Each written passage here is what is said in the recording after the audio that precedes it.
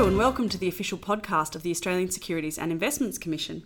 With me today to discuss open banking is Van Lee, Director of Innovation and Strategy at Xinja. Van, welcome. Thanks very much for having us.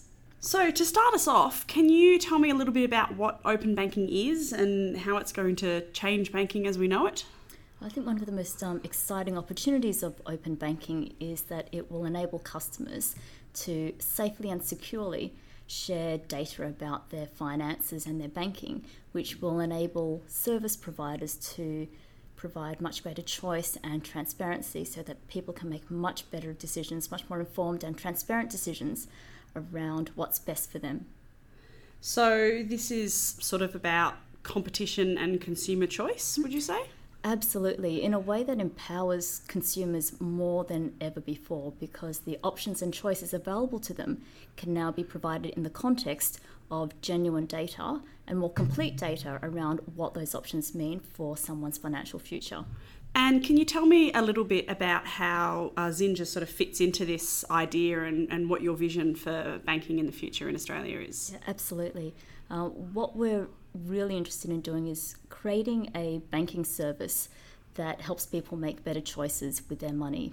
And key to that is being able to provide the information that customers need in real time, information that provides a complete picture of where someone's financial situation is, and information that's put in context of what matters to people and what they really care about, so that it takes away the stress and the overwhelm of making those financial decisions. So there'll be a lot of, I would think, sort of social and demographic components that fit into this sort of concept.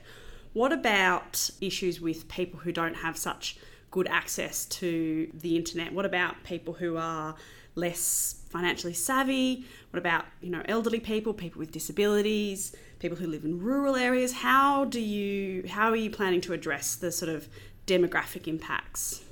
A common theme in terms of what we're looking to do at Xinja is bringing humanity back to banking.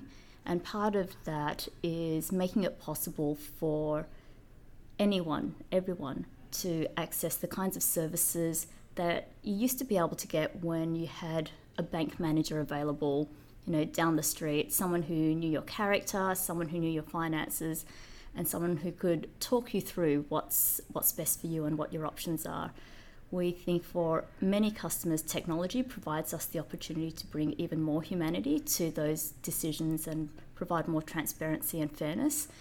And we also recognise that there are a number of customers who don't have similar levels of access to technology and digital channels.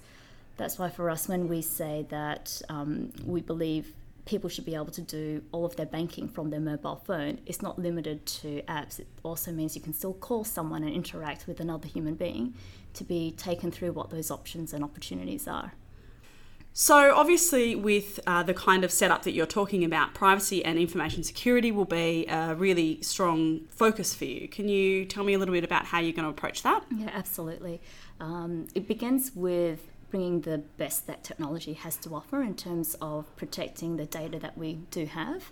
Part of that is about managing that balance between giving consumers access and control over their data and providing the freedom to share that without exposing customers to unnecessary risk. So, for example, we don't expect that customers should have to hand over their online or mobile banking details in order to share data about their transactions. We've learnt a lot from neobanks overseas, especially in Europe and the UK, in terms of the challenges and also the opportunities of the PSD2 standards over there and what that might bring to open banking and the levels of security that would be appropriate for the kinds of services that we're looking to offer. But above and beyond that, I think it would be quite arrogant for any of us in the industry to say that there will never be a data or security or privacy breach. If anything, that we should be preparing for these things to happen, because cybersecurity and cyber crimes are getting more and more advanced. But what's important is that we're aware of those risks, and we have policies and processes and technology in place to minimise the impact of those instances so that customers' money is protected even if they do occur. What about trust? I would think that trust would be a very significant component of the customer relationship, really for any financial institution, but especially for someone that's new. Absolutely. We've seen numerous stories in the media recently on the erosion of trust and the need for the industry to rebuild that trust again. In our very early customer workshops and interviews, one of the questions we asked them is, who do they trust with their money? And what was interesting is some of them said, who I don't trust are fund managers, superannuation funds, my bank, my husband, my 18-year-old self. And when we asked them who they do trust, they said myself, my wife, my mum, a term deposit. So what's interesting there is not so much the lack of desire for trust, but the demand for a different level of conduct and behaviour than what we're seeing in the industry today. And what about risk? What would you say are the biggest risks for consumers in this space? And I guess there's probably also different risks from your angle, but let's start with consumer risks. Yeah, absolutely. I think separate from the technology and cybersecurity risks that ideally financial institutions should be taking care of, it's also important that consumers look at risks in a similar way to how they manage their Facebook accounts. So anywhere where you're given the opportunity to share your data, you want to make sure that you know what you're consenting to, who's going to get access to that data, how they will use that data, and how to change or withdraw that consent in the event that you change your mind.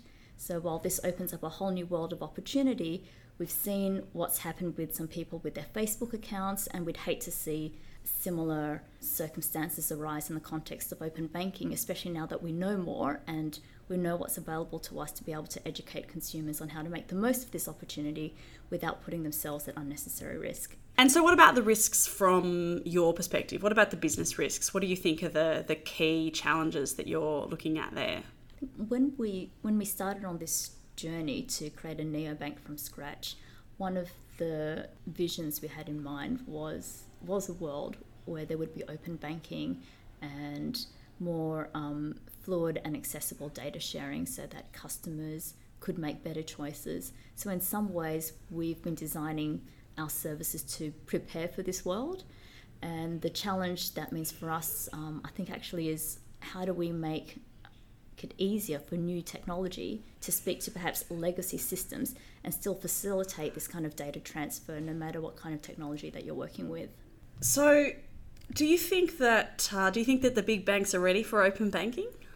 I wish I was a big bank so that I could tell you.